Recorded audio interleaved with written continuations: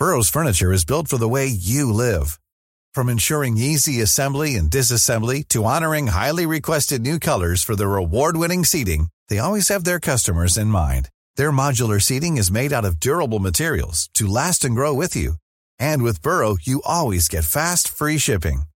Get up to 60% off during Burrow's Memorial Day sale at burrow.com/ACAST. That's burrow.com/ACAST. burrow.com/ACAST. I'm Sandra, and I'm just the professional your small business was looking for. But you didn't hire me because you didn't use LinkedIn Jobs. LinkedIn has professionals you can't find anywhere else, including those who aren't actively looking for a new job, but might be open to the perfect role, like me. In a given month, over 70% of LinkedIn users don't visit other leading job sites. So if you're not looking on LinkedIn, you'll miss out on great candidates like Sandra. Start hiring professionals like a professional. Post your free job on linkedin.com/people today. Hi, I'm John McEnroe. I'm Bjorn Borg. This is Martina Navratilova. I'm Mats Wilander. I'm Stan Wawrinka. I'm Leighton Hewitt. I'm Andy Murray. And you're listening to the Tennis Podcast.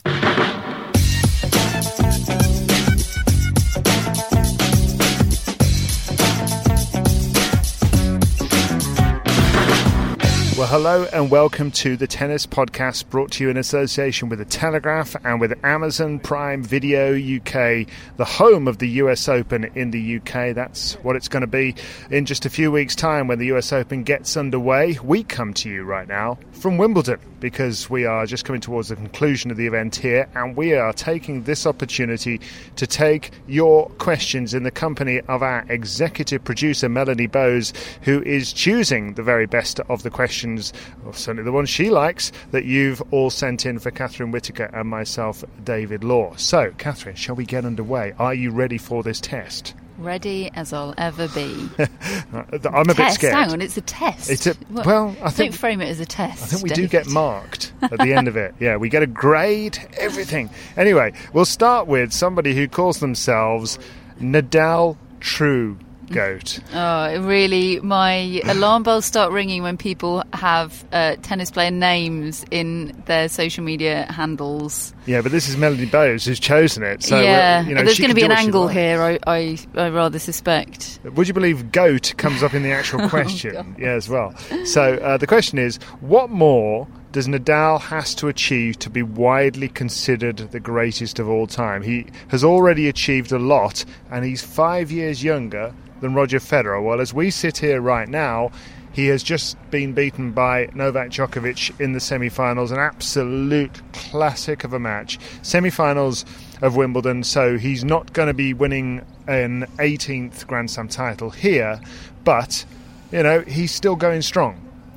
He is. He will win more Grand Slam titles. How many remains to be seen. For me, the simplest answer for that question is to match or better Roger Federer's Grand Slam total, because I think if he matches it, if they're even on Grand Slams, I at that point would probably go to the Olympic gold medal. The after Grand Slam titles, that's probably what I'd go to. I know Roger Federer has one in doubles, but we're looking at singles prowess here. So if you're looking at things to choose between them, that would be, like you go to goal difference and then you go to goals scored and then you go to fair play record or whatever it is. My next thing after, I try and do these things as scientifically as possible, because otherwise you're in dodgy, murky, treacherous territory. The Olympic gold would be my decider at that point. But I know a lot of people think that you should try and weight it in favour of Nadal because he only has one Grand Slam played on his favourite surface. But then you could make the same argument for Federer. And okay, hard courts maybe on paper suit him a bit better. But I don't know. Again, I think you're getting into such unscientific territory there.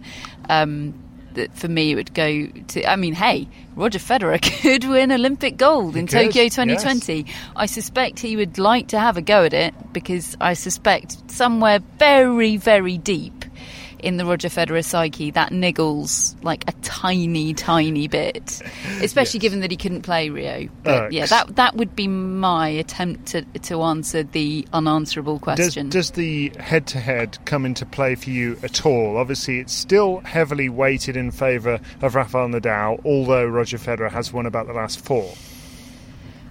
It would be quite far down. It would probably be even with fair play record on the sort of decisive factors. I'm not saying it's irrelevant, but for me it wouldn't be one of the key indicators of who were greater, because tennis is all about matchups. What you're saying that, I don't know, I'm trying to think of one of tennis's weird, quirky matchups. I was having this conversation with a writer for the ATP, James Bedell, the other day. I know one of the weird tennis matchups is Dominic Thiem against Kevin Anderson. Like, Thiem just can't beat Kevin Anderson. He's never beaten him. There are weird things like that, but you don't then say... I mean, you might say, but not on that basis that, oh, well, Kevin Anderson's definitely a far better player than he's having Dominic a better career. He is. Bad example, David. Think of a quirky head-to-head for me. No, Help me. I can't. They do exist. Marat Safin and Fabrice Santoro. There you go. There's a good one. Very good. Yes, Santoro dominated Safin, but Safin, had the better career. So for me, not irrelevant, but not one of the key indicators. What about for you? Yes, I think you're probably right. I think I would probably agree with that. He's also, has he won more Davis Cup titles? I don't know whether I think they both have the one. I think he's not won as many year-end. He's not won the ATP finals. No, but again, that's on his least favourite. It is on his least favourite surface. But then would you? Some would perhaps have that ahead of Olympic gold. I don't know. For me, I'd put the Olympic gold, the fact that it's every 4 years. That's never been on his favourite surface either. So, yeah. Honestly, I think if they ended on the same number of Grand Slam singles titles, I'd probably just call it a draw. I'd love that. It should be a draw, maybe. The greatest GOATs of all time. And I know, again, some people might point to the fact that Nadal's had to struggle more, he's had more injury, but then it's not entirely accidental that Federer's had so few injuries. That is part of his greatness, his schedule and body management. I'm not saying he hasn't had a fair slice of luck as well, but haven't all the greats at some stage and in some respect. So I'd probably say, in answer to your question, Nadal, true GOAT, that Nadal has to end up with more slam titles. Ultimately. I wonder what Nadal, true GOAT, thinks about the matter. Really on the border here. I don't know. It could go either way. But anyway, Roisin says it's generally known that Roisin, tennis... isn't it? Is it Roisin? Oh, go on then. I think it's Roisin. Yeah, sorry about that, Roisin. She says it's generally known that tennis was dominated by big serves in the 90s, but why was there never a situation like the Anderson-Isner semi-final where it also went really deep into the fifth back in the days when we had all those big serves? Is it different racket technology? Are players fitter and can play longer now, or something else? I don't think it hasn't happened. I think we're looking at an anomaly here and trying to decipher patterns from an anomaly is not really doable. If you go back 30, 40 years where there were no tie breaks in any sets at all, you had a lot of sets that were 18, 16 and things like that. I think the one difference in terms of sheer length of time on a court is that everybody was serving volleying. So all points were lasting 3, 5, 7 strokes, not 40. Ben Rothenberg today, he's using the recent events as pretty potent ammunition in his campaign for best of 3 sets at the Slams in men's tennis. I respect the relentlessness of his campaign. It is Nadal-esque. But he points to the fact that when best of 5 set tennis was decided as the best format for men's tennis, best of 5 set matches took under an hour, and tennis has evolved so much. Not obviously in the last 100 years, but just in the last 10 years. Thinking about that 5-hour, 53-minute Australian Open final, when they were deciding that men should play best of 5 sets at Slams, no one was thinking that could end up in 5-hour, 53-minute matches. Hey, I'm still a believer in best of 5 sets, with caveats and with adjustments. I certainly would make adjustments. I think you would too, David. But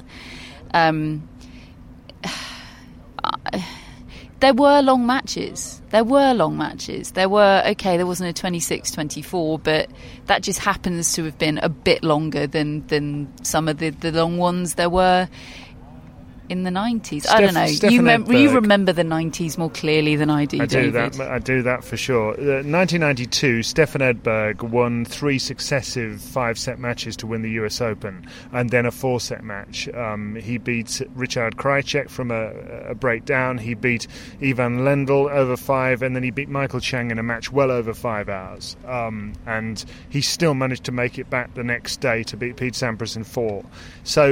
And that was with tie breaks in the 5th set. So, it's not like there were not long matches. Mats Wilander and I think John McEnroe played each other for over 6 hours in the Davis Cup. It has happened.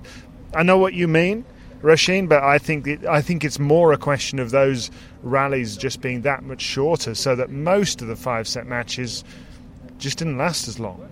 Yeah. And look how long these guys take between points as well. I think that's a factor. Absolutely, I think that's a factor. In the 90s, they were pretty quick. We discuss Nick Kyrgios as being a throwback, don't we? Because he's so quick between the points. I remember how quick. I know Roddick wasn't technically the 90s, but he was so quick between points.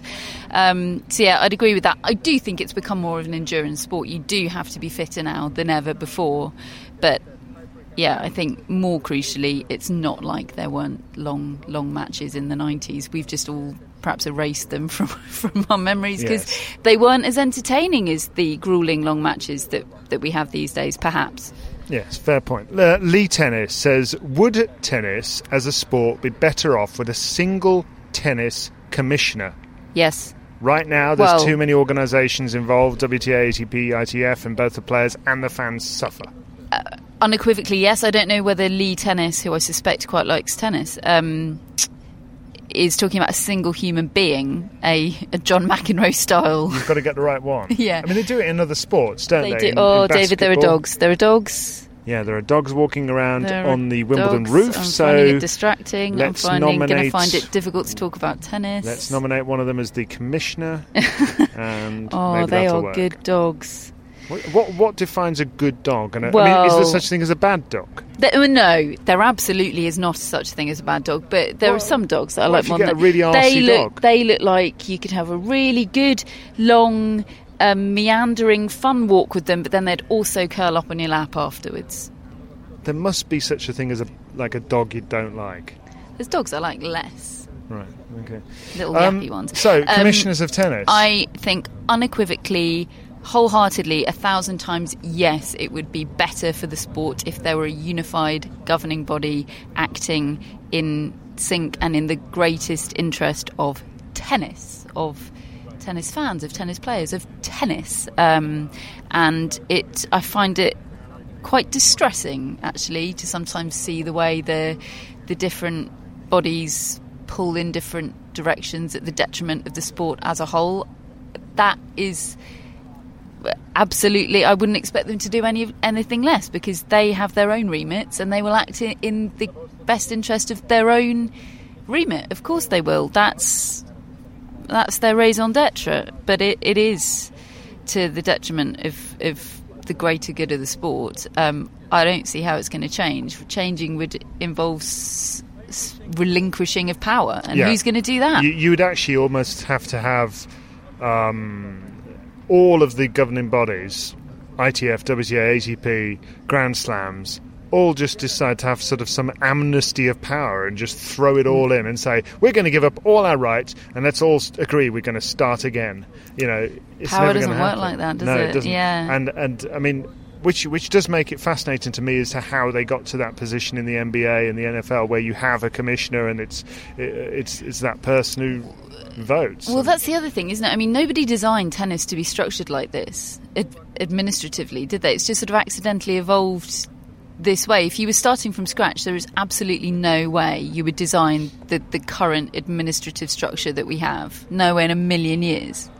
If someone handed in a proposal for you that you'd have an ITF that's in charge of Grand Slams, Davis Cup and Fed Cup, but actually each of the individual slams can also make quite a lot of their own decisions, and they sort of are unified but also sort of not. And then there'd be an ATP that represents both tournaments and tennis players, even though those two things are quite often in conflict, and you'd have the same on the women's tour, and there would be some joint events, but they would be run completely separately by the two tours, and then there'd be a third stream of the tournaments running them as well. I mean, no.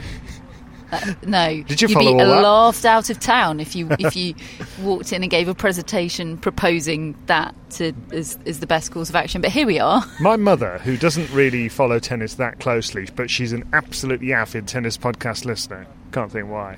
But she would listen to what you've just said, and she would have given up about 30 seconds in, because it just sounds nonsense. It's a camel. It's a camel, and we need a horse. A camel is a horse designed by committee. Right. Yes, I'm with you now. Yeah. See, I also couldn't follow the line of thought, but now I get it. You see, as long as you make it very clear, Catherine, I'm with you.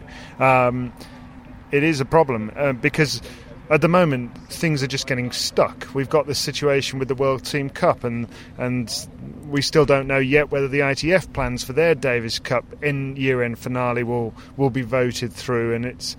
My fear is that we end up with just an unsatisfactory end result for the sport of tennis. Well, this could have changed by the time you're listening to this, but the situation is that the last we heard from Chris Commode, the executive chairman of the ATP, was he said it would be insane, madness, for both the ITF and the ATP to go ahead with their team tournament proposals. And then about a month later, the ATP go ahead and announce they're doing theirs, and then the ITF quickly have to respond and say, OK, well, we're doing ours too. And you just think... And it's the players in that instance just thinking, well, yeah, we don't like this proposal. We want our own thing. So they've basically, I imagine, forced Chris's hand, and he has to back them.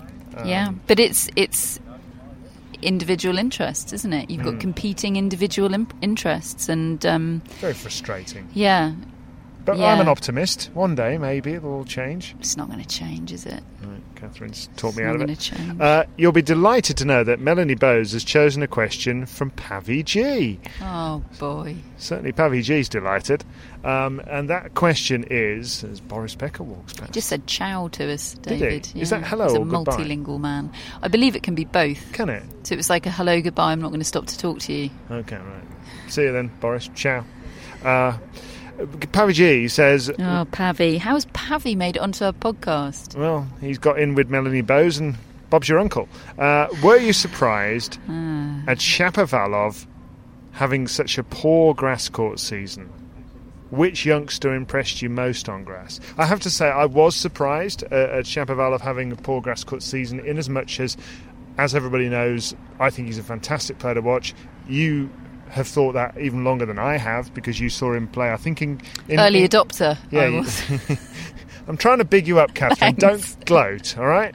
But yes, you spotted him before me. I accept that. And I'm one of those people that's like, well, I had their first album. Yeah, and I did notice you're about to say, well, I'm not that keen on him anymore. I think he is tailor-made for grass, really. You would think he is. And he has struggled. He's had maybe a couple of match wins on all the tournaments. He lost first round at Queen's. I think he lost first round here against Benoit Paire. Second round to Benoit Paire, yeah. And he won the first set 6-love in that match. So, but at the same time, you've got to bear in mind the guy is, 19? Yeah, he's 19. So young. And yes, I know, Pavi G, you are constantly singing the praises of Tsitsipas, and you think that Tiafoe is a better player than Shapovalov. Well, look, he might be a better player right now. I just don't think he's got anything like the potential of Shapovalov. Tsitsipas, I must say I do. Yeah, Tiafoe I would put in the Kyle Edmund category. I think he has top 10 potential, and from the top 10 anything's possible. He could reach Grand Slam finals, maybe win one. I'm certainly not predicting that for him. He's an incredible athlete. I love the guy. I'd love to see him break through. He's got a funky style that's great to watch, but is error prone, I think. So yeah, I'd put him in the Kyle Edmund category of not all of those specific things apply to Kyle Edmund. Put it this way, I'd be surprised if Kyle Edmund wins a slam, but there's a good question. Will Kyle Edmund win a slam? I think he could, but I'm not predicting it at I this think he'll stage. get to a final. Yeah, I think he might too. I think he might be top 10 at periods of his career. And I think the same it may very well be true for Tiafoe. The potential of Denis Shapovalov is greater without question, and the potential of Stefanos Tsitsipas is greater. It doesn't mean they'll achieve it. I mean, Xavier Malisse had great potential. Yes. But do you think, though, that maybe, whilst I agree, I think he has greater potential, I think Shapovalov could win slams and be world number one, potentially. Do you feel, though, with his type of pretty flashy game, and I remember when I spoke to Leighton Hewitt about it on the podcast a few weeks back and asked him about him, because I was hoping he would say how good he was. He said he was polite and he was complimentary, but he also said he's going to be a really flashy player.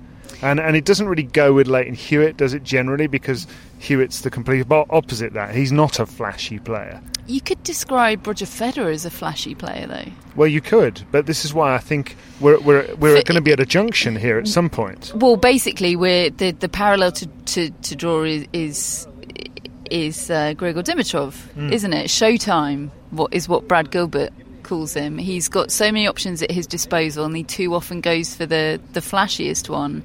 I think that there is a fundamental chip missing in Grigor Dimitrov, which is that just quickest route to win points chip. It's the point construction. Danny Vallverdu has tried to build it by analog means, build in those repeatable patterns of play, those meat and drink ways to win points, but they're not digitally inbuilt. He doesn't have the instinct for it. I see more of it in Denis Shapovalov than I do in Grigor Dimitrov. Yeah, he is an instinctive player, isn't he? There's a way to go, without question, but he is 19. In modern tennis terms, that is extraordinarily young, and it's only because of how rapidly and extravagantly he broke through that we've so quickly adjusted our expectations of him. And now, okay, we're having to row back a little bit, but I'm not predicting he's going to be one of the greatest ever, but I'd be surprised if he didn't win slams. Yeah, and I also think he has an appetite for the sport, which will keep him coming back for more each time. And he's smart. Yeah. He's smart. From what I can gather, he seems really switched on and a learner. I'm not saying Grigor Dimitrov isn't those things. I just think that digital tennis chip is missing. Where do I get one of those? Yeah, if only they were available off the shelf. Maybe. Amazon, come to my rescue, given we are partners with you. When you're ready to pop the question, the last thing you want to do is second-guess the ring. At BlueNile.com, you can design a one-of-a-kind ring with the ease and convenience of shopping online. Choose your diamond and setting. When you find the one, you'll get it delivered right to your door. Go to BlueNile.com and use promo code LISTEN to get $50 off your purchase of $500 or more. That's code LISTEN at BlueNile.com for $50 off your purchase. BlueNile.com, code LISTEN. Hey, I'm Ryan Reynolds. Recently, I asked Mint Mobile's legal team if big wireless companies are allowed to raise prices due to inflation. They said yes. And then when I asked if raising prices technically violates those onerous two-year contracts, they said, "What the f*** are you talking about, you insane Hollywood ass f- So to recap, we're cutting the price of Mint Unlimited from $30 a month to just $15 a month. Give it a try at mintmobile.com/switch. $45 up front for 3 months plus taxes and fees. Promo rate for new customers for limited time. Unlimited more than 40 gigabytes per month. Slows full terms at mintmobile.com. Hello, Tennis Podcast listeners. David here. Now, you might know that I love a bit of cooking, and I think I'm quite good at it. But if I'm honest, even I get fed up trying to work out what to do every night. That's where Home Chef comes in. Being able to put together a delicious meal without the long prep and the cook times, well, that's pretty cool. Home Chef provides fresh ingredients and chef-designed recipes conveniently delivered to your doorstep to simplify your cooking experience. They have over 30 options a week and serve a variety of dietary needs, so you don't have to worry about what to make ahead of time. Not only is it convenient, but it's economical too. Home Chef customers save an average of $86 per month on groceries. Now, for a limited time, Home Chef is offering Tennis Podcast listeners 18 free meals plus free dessert for life and, of course, free shipping on your very first box. Go to homechef.com/tennis. That's homechef.com/tennis for 18 free meals and free dessert for life. You heard it right. Marchesa, I think that is. Marchesa? Marchesa, all right. Well, if it's like the fashion label... Marchesa, the now discredited Dania. fashion label. I don't know, Catherine. I don't know about anything to do with fashion, as you well know. Anyway, this person wants to know, did this year's Wimbledon demonstrate that it really is time that women should be playing best of 5 in the slams? There were some flat matches and others would have benefited from a longer format. Females are more than capable, and in my humble opinion it is necessary and would end the prize money arguments once and for all. I think we have. We're in a position of agreement. Well, I won't speak for you. My position is I see it very simply now. I see one very clear best solution, and I believe it's a solution not just to the equality issue, but to a wide variety of issues, which is best of 3 in men's and women's up until the quarterfinals, best of 5 in men's and women's from quarterfinals onwards. Boom. Yeah, I would agree. I think you have so many matches early on that best of 5 does tire people out and clog it all up.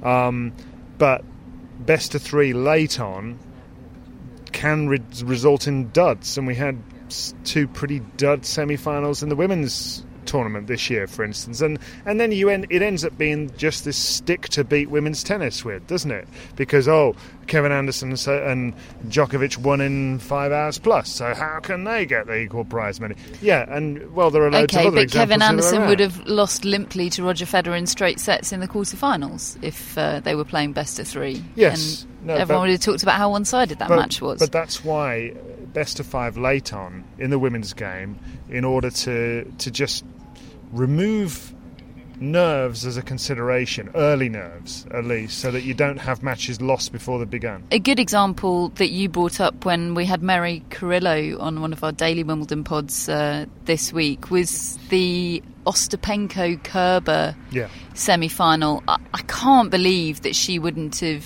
She had found her feet in that match by the end, and as I discussed with Mary, it was only because Kerber had secured that double break. You know, Kerber knew at a set and 3 love what Ostapenko does at a set and 3 love up in big matches, you know, from the French Open final last year, and she made absolutely damn sure she got that double break. But she was right to make sure, because then came Ostapenko. She was coming. It was just too late. And had she had more time, that could have been a match without question. And we were denied that.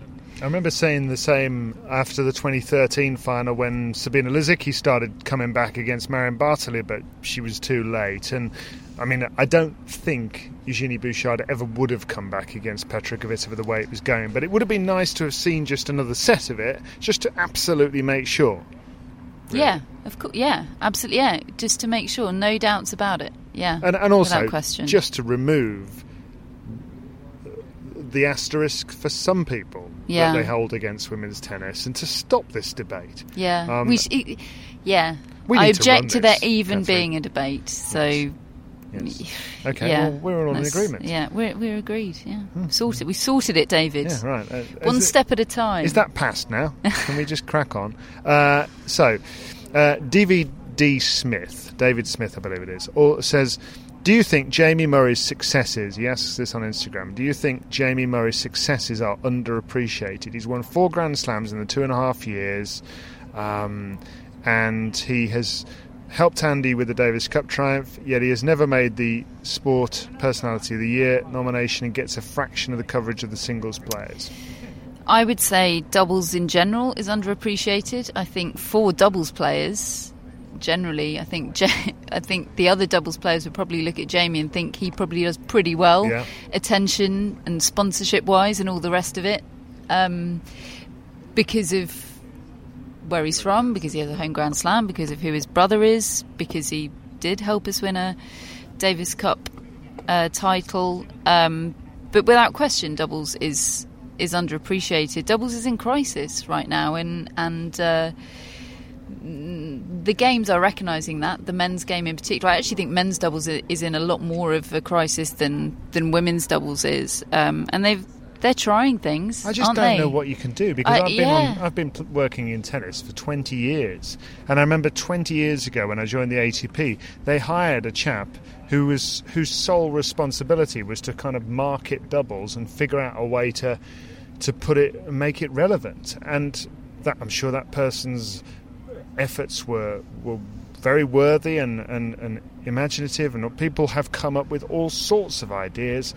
But it's never really happened, and you still don't get doubles matches scheduled on show courts at prime time unless somebody comes from the singles field and plays, and you still don't get it on the television enough. I mean, I thought Sky have done a pretty good job over the last year or two. They always show the Masters finals, don't they? And they show a lot of Jamie's matches. They've done a decent job of it, but it still feels like it's just this kind of awkward pain in the arse, really, that it's there, and that shouldn't be what it's like. Because when you see a match, and I've seen a couple of mixed doubles matches here at Wimbledon, people are so engrossed when they're there, and when you think of the Davis Cup, they're the highlights of the ties most often. Yeah, and it is particularly bizarre because doubles is the format of the sport that most participants play. The majority of tennis that's played, certainly in this country, is doubles. I hate playing doubles, incidentally. Do you? Yeah. Oh, I quite like it now. Can we have a game of doubles? No, because I hate it. No, but I like it. I know why you like it. You're exactly the sort of player that would like doubles. Why? All slicing and dicing and all, like, just flirting with the tennis ball. I just want to belt the thing. Right. Your partner doesn't tend to like it if you belt it out of the court, no. I've found.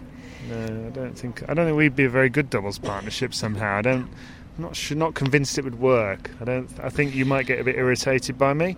I'm surprised my parents are still together after some of our family mixed doubles matches. That's the closest I've ever seen them to a marital crisis.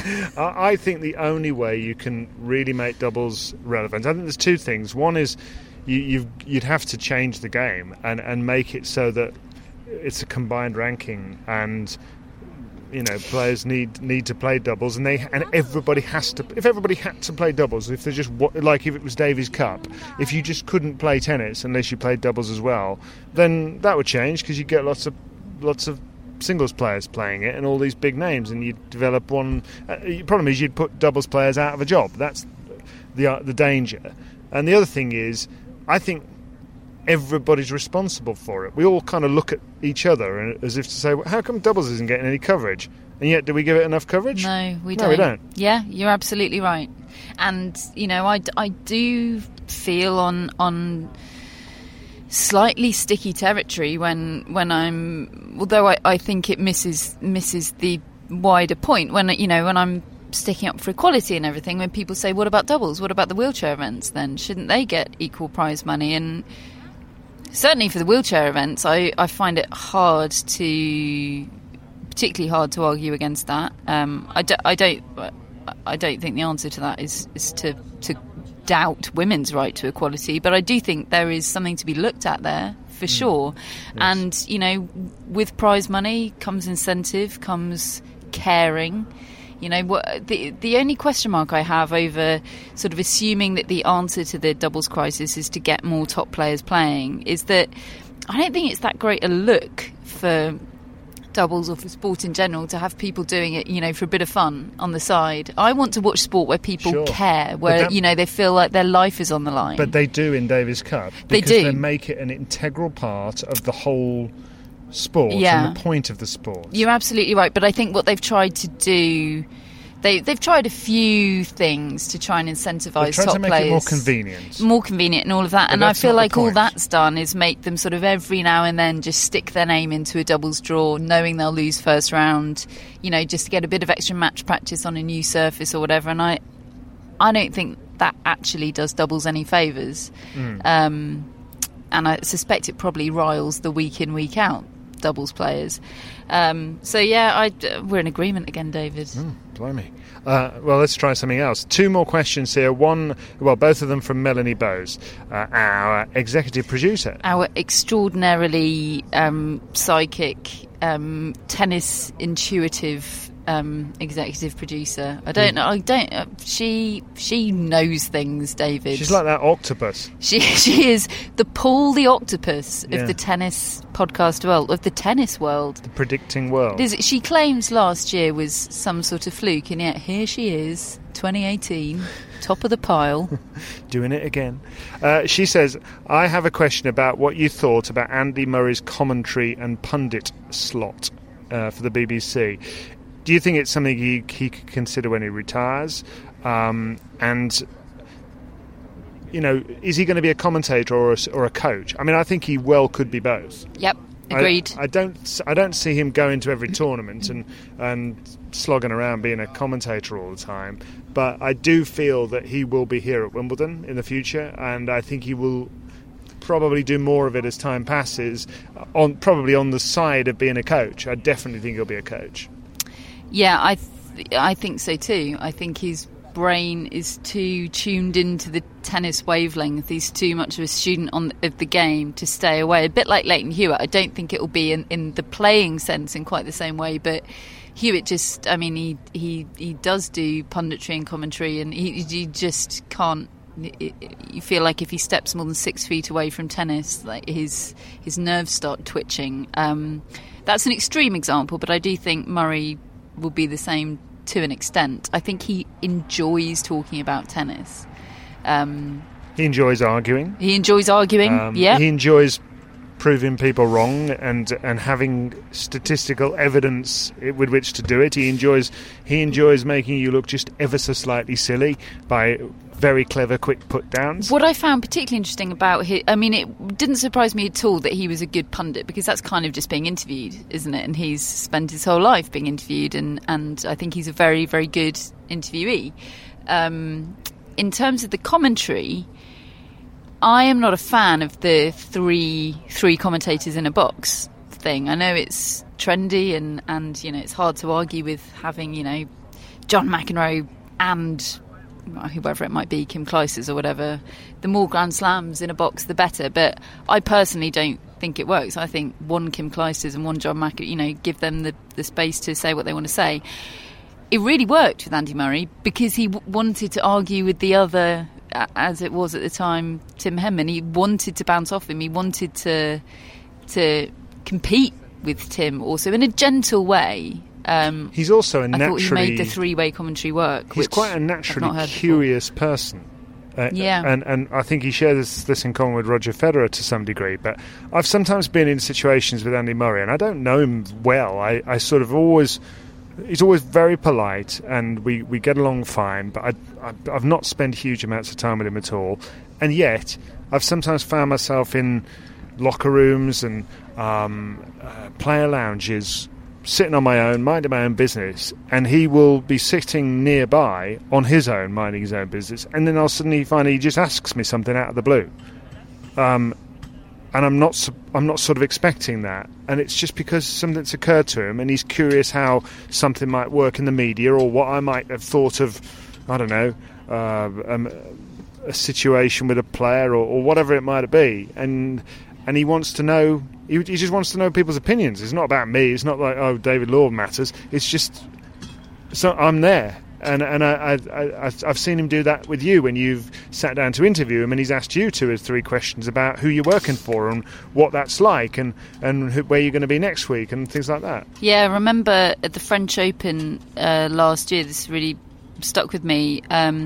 I was interviewing him after a match. It would have been an early round match, first or second round, and it was the day that thing had happened with the French Eurosport reporter that got groped really on air by a French player, Mali Thomas, and it was all really, really unpleasant, and it made news over here as well. Obviously, there's been the Chris Gayle thing. You know, there'd been a bit of a spate of them, and it was very topical and caught quite a lot of attention. And Murray had obviously read about it or something, or seen a news alert about it, or whatever, in the locker room, and he was asking me all about it, what I thought about it. He wanted to know whether it had ever happened to me. Usually, I mean, a tennis player or sports person of any kind would want to steer away from that kind of topic as quickly as possible. But he was so curious about it, and he's curious. That's the conclusion. Final question on this particular listeners' questions special with executive producer Melanie Bowes. Her final question is from her dad. Actually, she says, my dad, he's a big tennis fan, but doesn't have the first clue about podcasting, never mind the tennis podcast. No offence intended. His question is, Catherine, what's her background? How did she get into tennis commentary? Because he remembers me over the years. I've been around a bit longer than Catherine, hence the grey hair. But Catherine seems relatively new to the scene to him. New to the scene. It's good, isn't it? You're on part of a scene. Awesome. Oh my goodness, where to start with this? This feels a bit self-indulgent. Tune out now if you have no interest in my professional background. So I got a job as an intern in a press office at Queen's in the end of my year abroad from university. I finished my year abroad a little bit early, and I thought, what can I do? And I thought, goodness me, that sounds like something I'd like to do.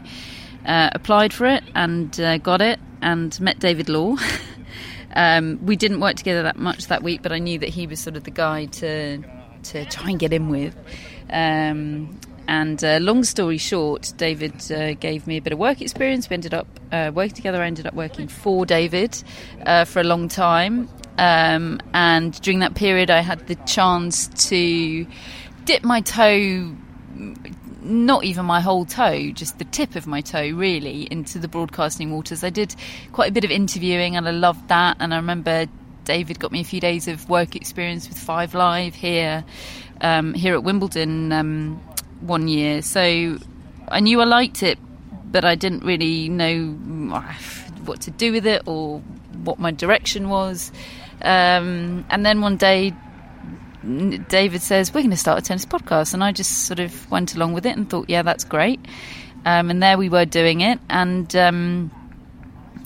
there's a blip in the tail, which is where I sort of left tennis and decided I need to sort of satisfy my curiosity and try something completely different, and felt like I needed to know what a normal sort of 9 to 5 was like. So I left tennis and did that for 10 months. Turns out it was dreadful. And but I spent that 10 months formulating my plan with the help of David, and sort of it made me zero in, I guess, on exactly what elements of the job I liked most, and that was broadcasting. And luckily I'd built up enough contacts during my time, working for David, doing mostly PR and communications in tennis, that a couple of people gave me a chance. And in fact, a couple of people that did give me that chance, it was as a result of hearing the podcast. So yeah, big slice of luck, bigger slice of David Law's help, and a sort of quite a long period of figuring out precisely what it is I wanted to do, and making the most of opportunities, I guess. That's a very trite note on which to end that answer, and I'm sorry for talking about myself for 2 minutes, but you asked, and there it is. So there it is indeed. And that just about brings a close to our listener questions special for another episode. We will be back, of course, with further tennis podcasts over the course of the summer. Not exactly sure what will happen when, but we plan to be with you every single week all the way up to the US Open, and then, of course, daily throughout the US Open. We have been The Tennis Podcast, brought to you in association with The Telegraph, sponsored by Amazon Prime Video, the new home of the US Open in the UK, and the US Open getting closer all the time. We can't wait, but we'll have a little bit of a break first, still bring you the pod, but we get to just relax a little and look forward to the remaining summer tournaments. The hardcourt season is just around the corner, and we'll be bringing you podcasts around that, of course. We say thanks to Melanie Bowes, our executive producer, for choosing the questions today and throwing a few in herself. Thanks to everybody who sent them in over the course of the last few days in order for us to do this show, and also thanks, of course, to our other executive producers, Triple S, tennisballs.com, our mascot Charlie the Ferret, our other sponsor La Manga Club, and we will be with you again very soon.